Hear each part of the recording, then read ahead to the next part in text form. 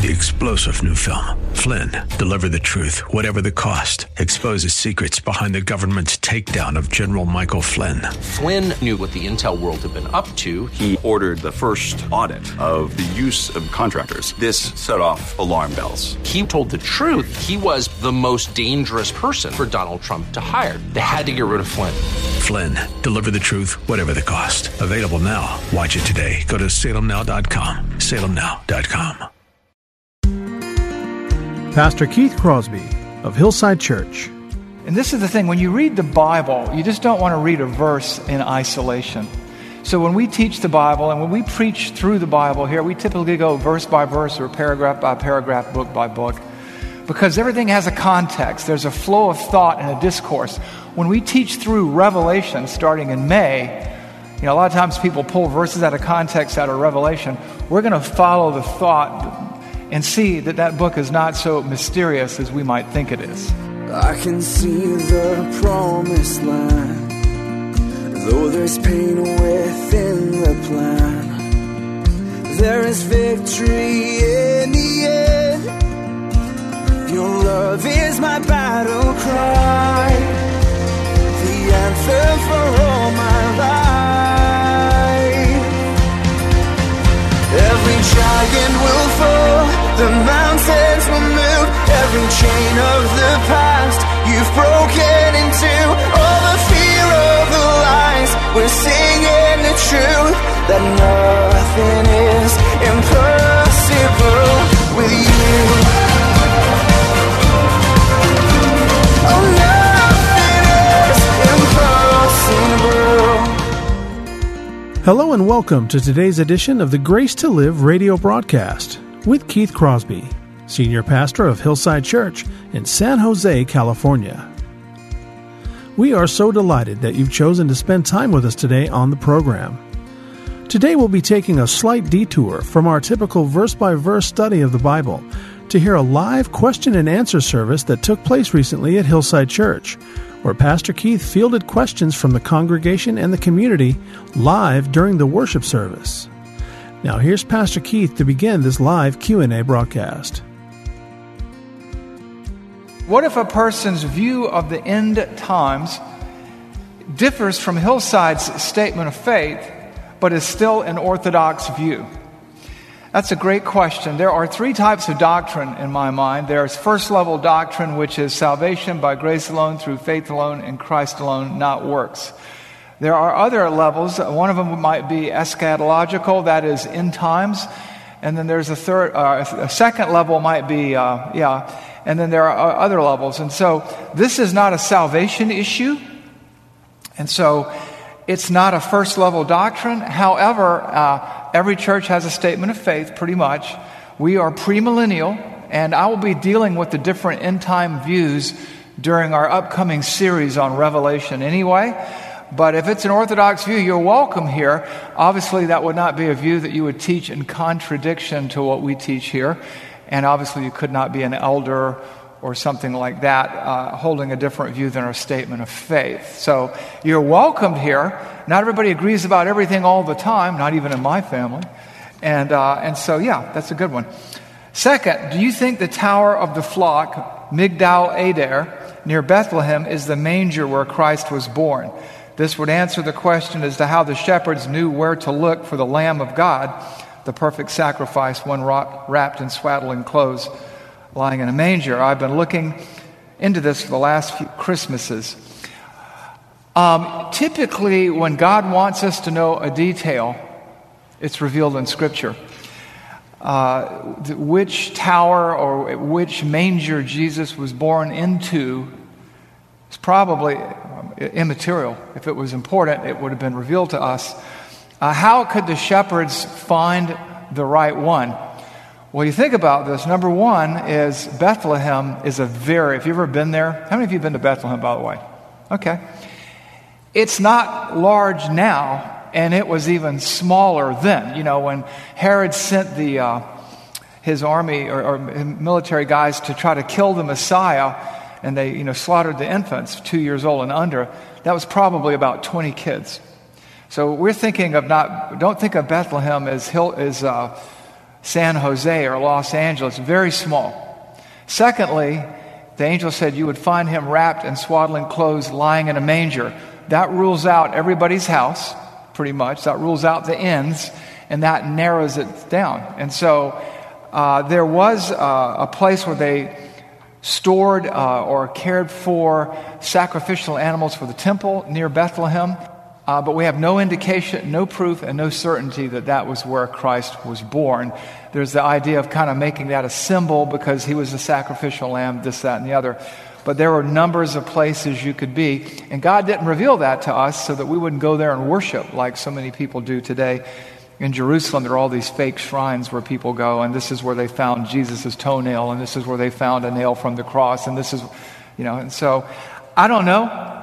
And no one can know with certainty, but I always hesitate to go beyond what the Bible says. So I would just leave that there. Okay. What are your thoughts on Julie Roy's report regarding John MacArthur's wealth or her ministry in general? Also in 1 Timothy 3, 1 through 7, the list of qualifications for an elder, one of them being above reproach. If an elder falls into immorality but repents and lives a life of repentance for several years, can the elder recover being above reproach? That's two questions, so I'm going to charge you double. No, Julie Roy's, there are so many quack ministries out there who are just looking for trouble and stuff like that. I did go look at her report and things like that, and when you make your living throwing stones at other people, so I don't. Yeah, I'm not impressed. I've been to his house, and so I know what his house looks like, and he's not living like Benny Hinn or Kenneth Copeland or any of these fake prosperity preachers. So, yeah. And there was another report that he'd almost died of COVID because he wasn't in the pulpit in December. But typically, John takes most of the month of December off. So, at least he has for the last 40 years. So anyway, so much for Julie Roy.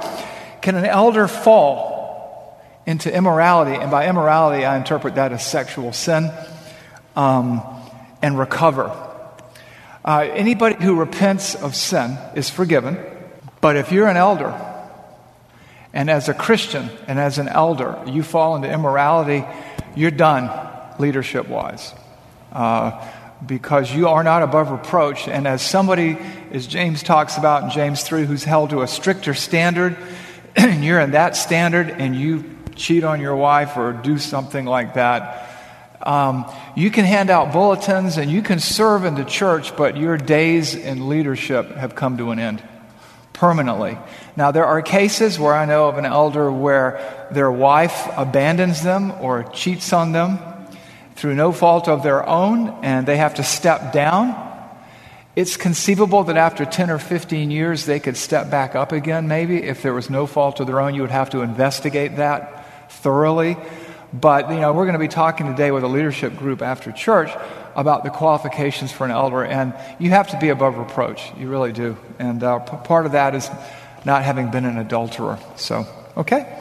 So, and then one other question that was given me before the service was, why are Christians, or why are all Christians homophobes? First of all, to my knowledge, Christians don't hate and are not afraid of homosexuals. That would rule them out being a homophobe. There might be one or two who are, I don't know.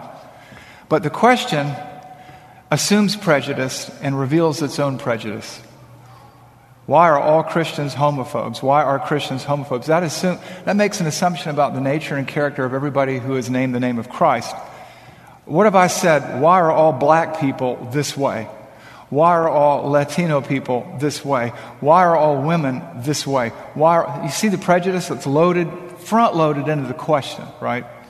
We live in a culture today that labels and demonizes anything that doesn't suit it. And so we call people all kinds of names. You could call the leadership team of the church, the elders, misogynist because the Bible says women can't be elders. You could call them homophobes because homosexuality is a sin. I mean, you can label anybody, anything, anytime when it suits you or doesn't.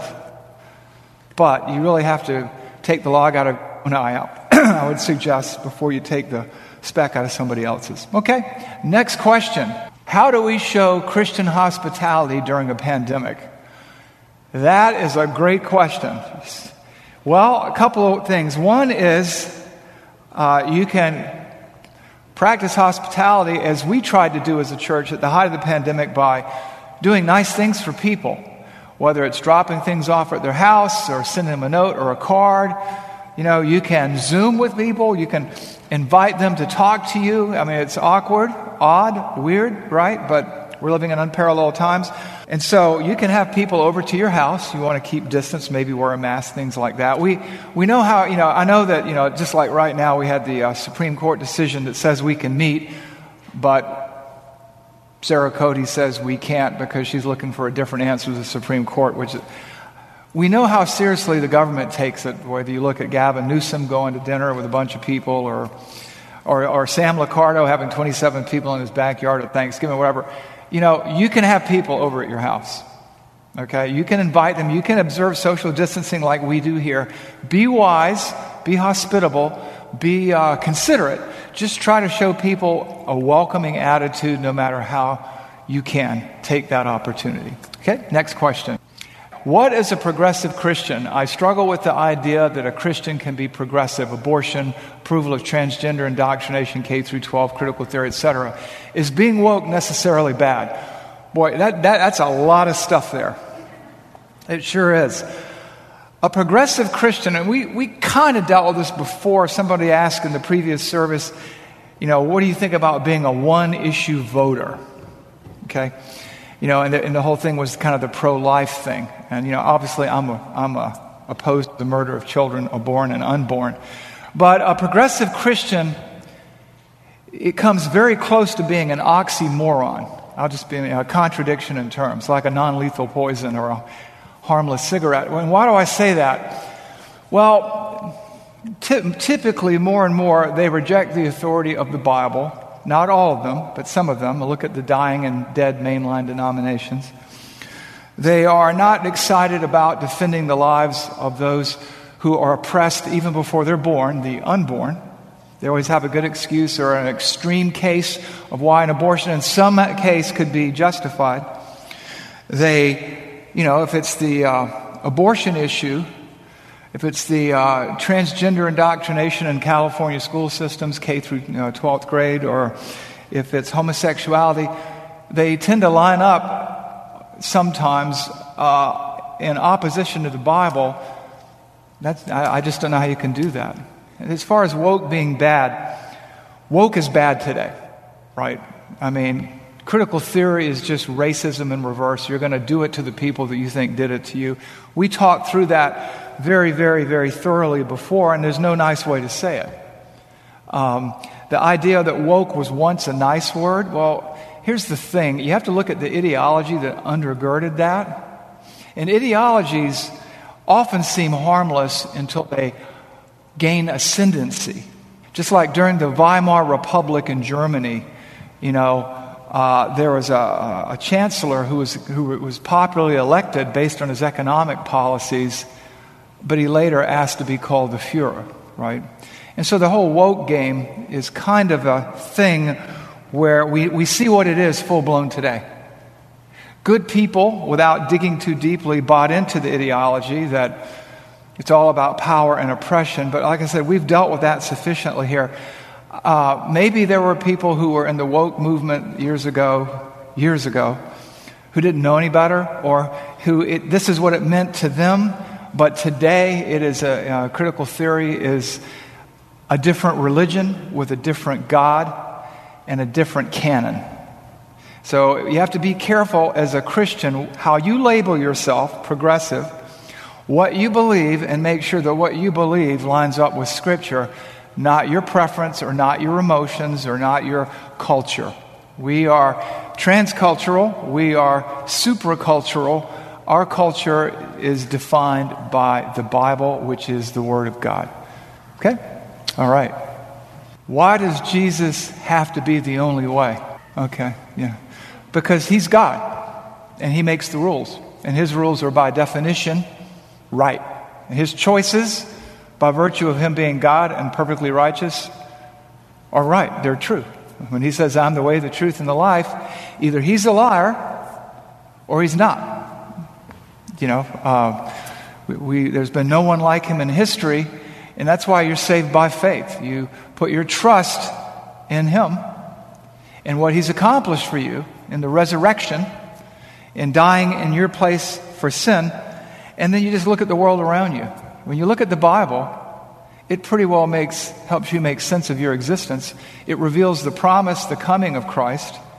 All history points back to his birth, before Christ, AD, Anno Domini, in the year of our Lord, or BCE, CE, however you want to do that. There's never been anyone like him in history. He's had no armies. He never went more than 250 miles from his hometown. He didn't rob caravans. He didn't marry his son's wife like the leader of another religion. And there's never been anybody like him. And he claims to be God. And so you either believe that or you don't. And that's the basis for Christianity. If he's not the only way, then he's worse than a lunatic. He's a liar.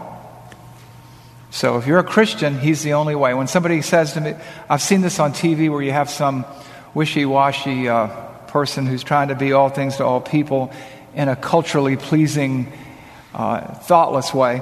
He'll say, we know I'm a Christian, and for the Christian, this is true, but it may not be true for you. Truth is objective. It's not opinion. We live in an era where we treat opinions as if they were truth. Not all opinions matter. Not all opinions are created equal. I might be of the opinion that if I jump headfirst off onto the floor, that it's not going to hurt. But that's really not true. You might be of the opinion that I'm 7 feet tall, but that wouldn't be true either. And somebody might be of the opinion that there are many ways to heaven, and that's equally nonsensical and untrue.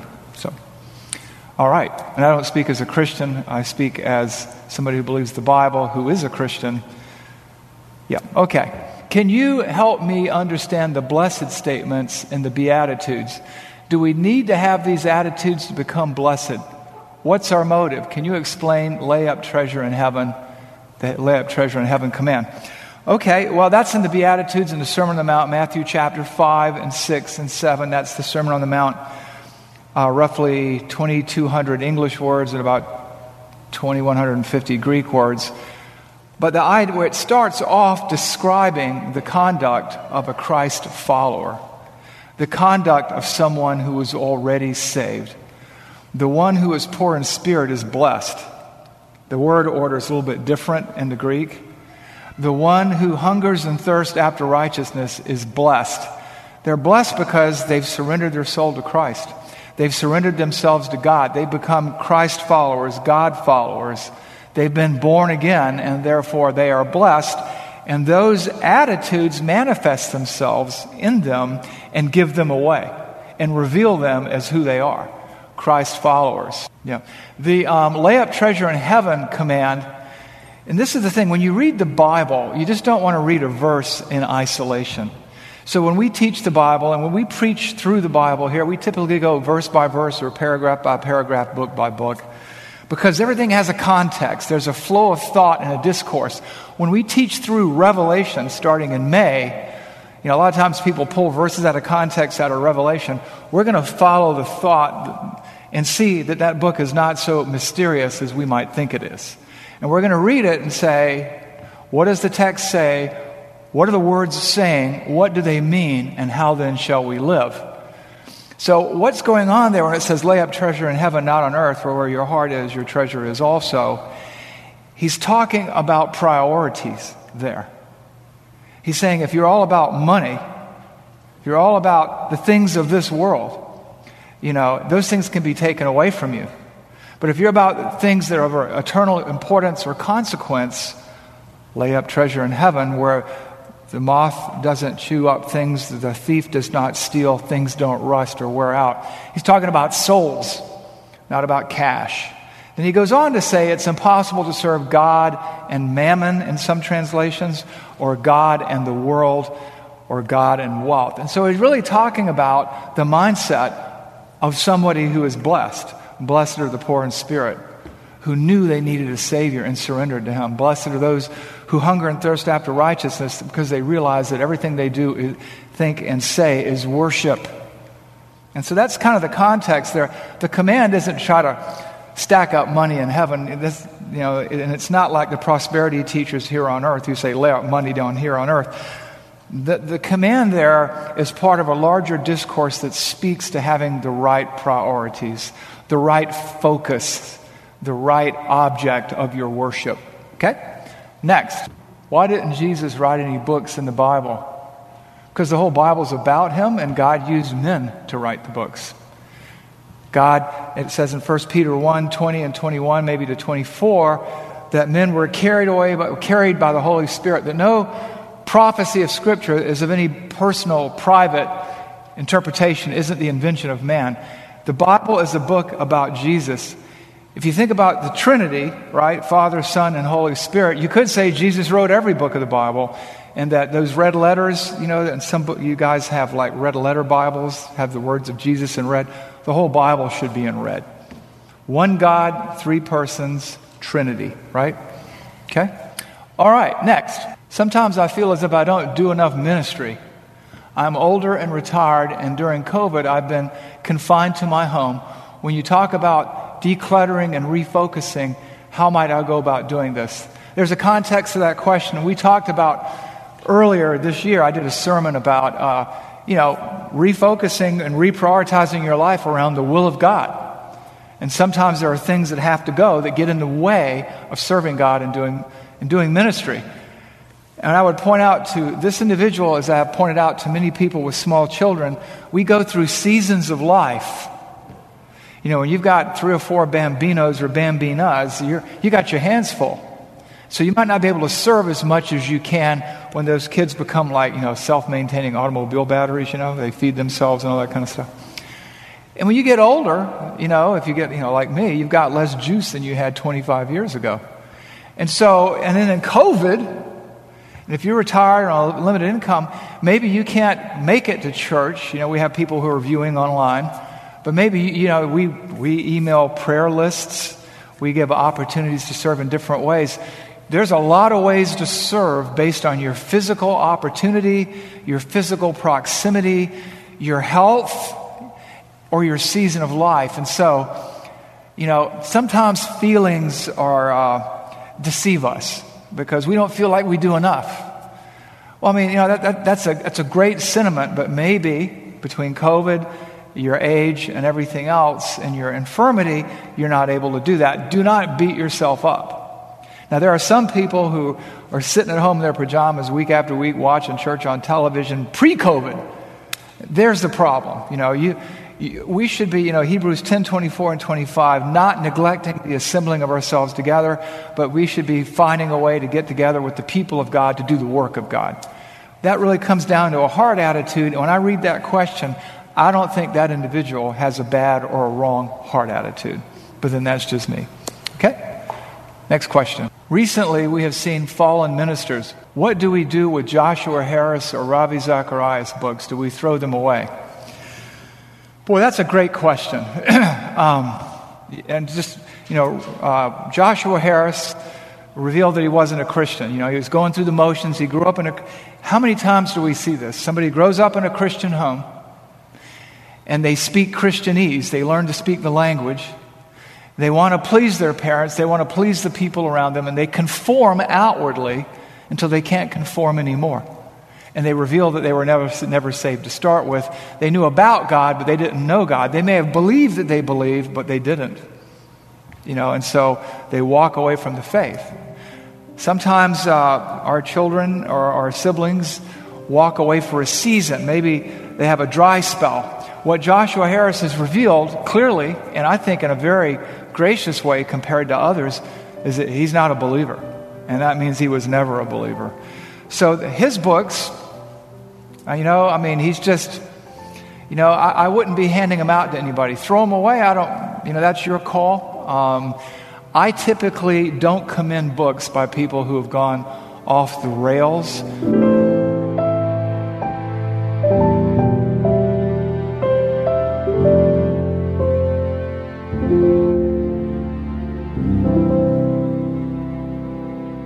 Pastor Keith Crosby with today's Grace to Live radio broadcast. We are so grateful that you've chosen to spend this time with us today here on the program. And if you have questions about today's show, or if you'd like to hear more messages from Pastor Keith, then I would encourage you to visit our website, hillsidechurch.org.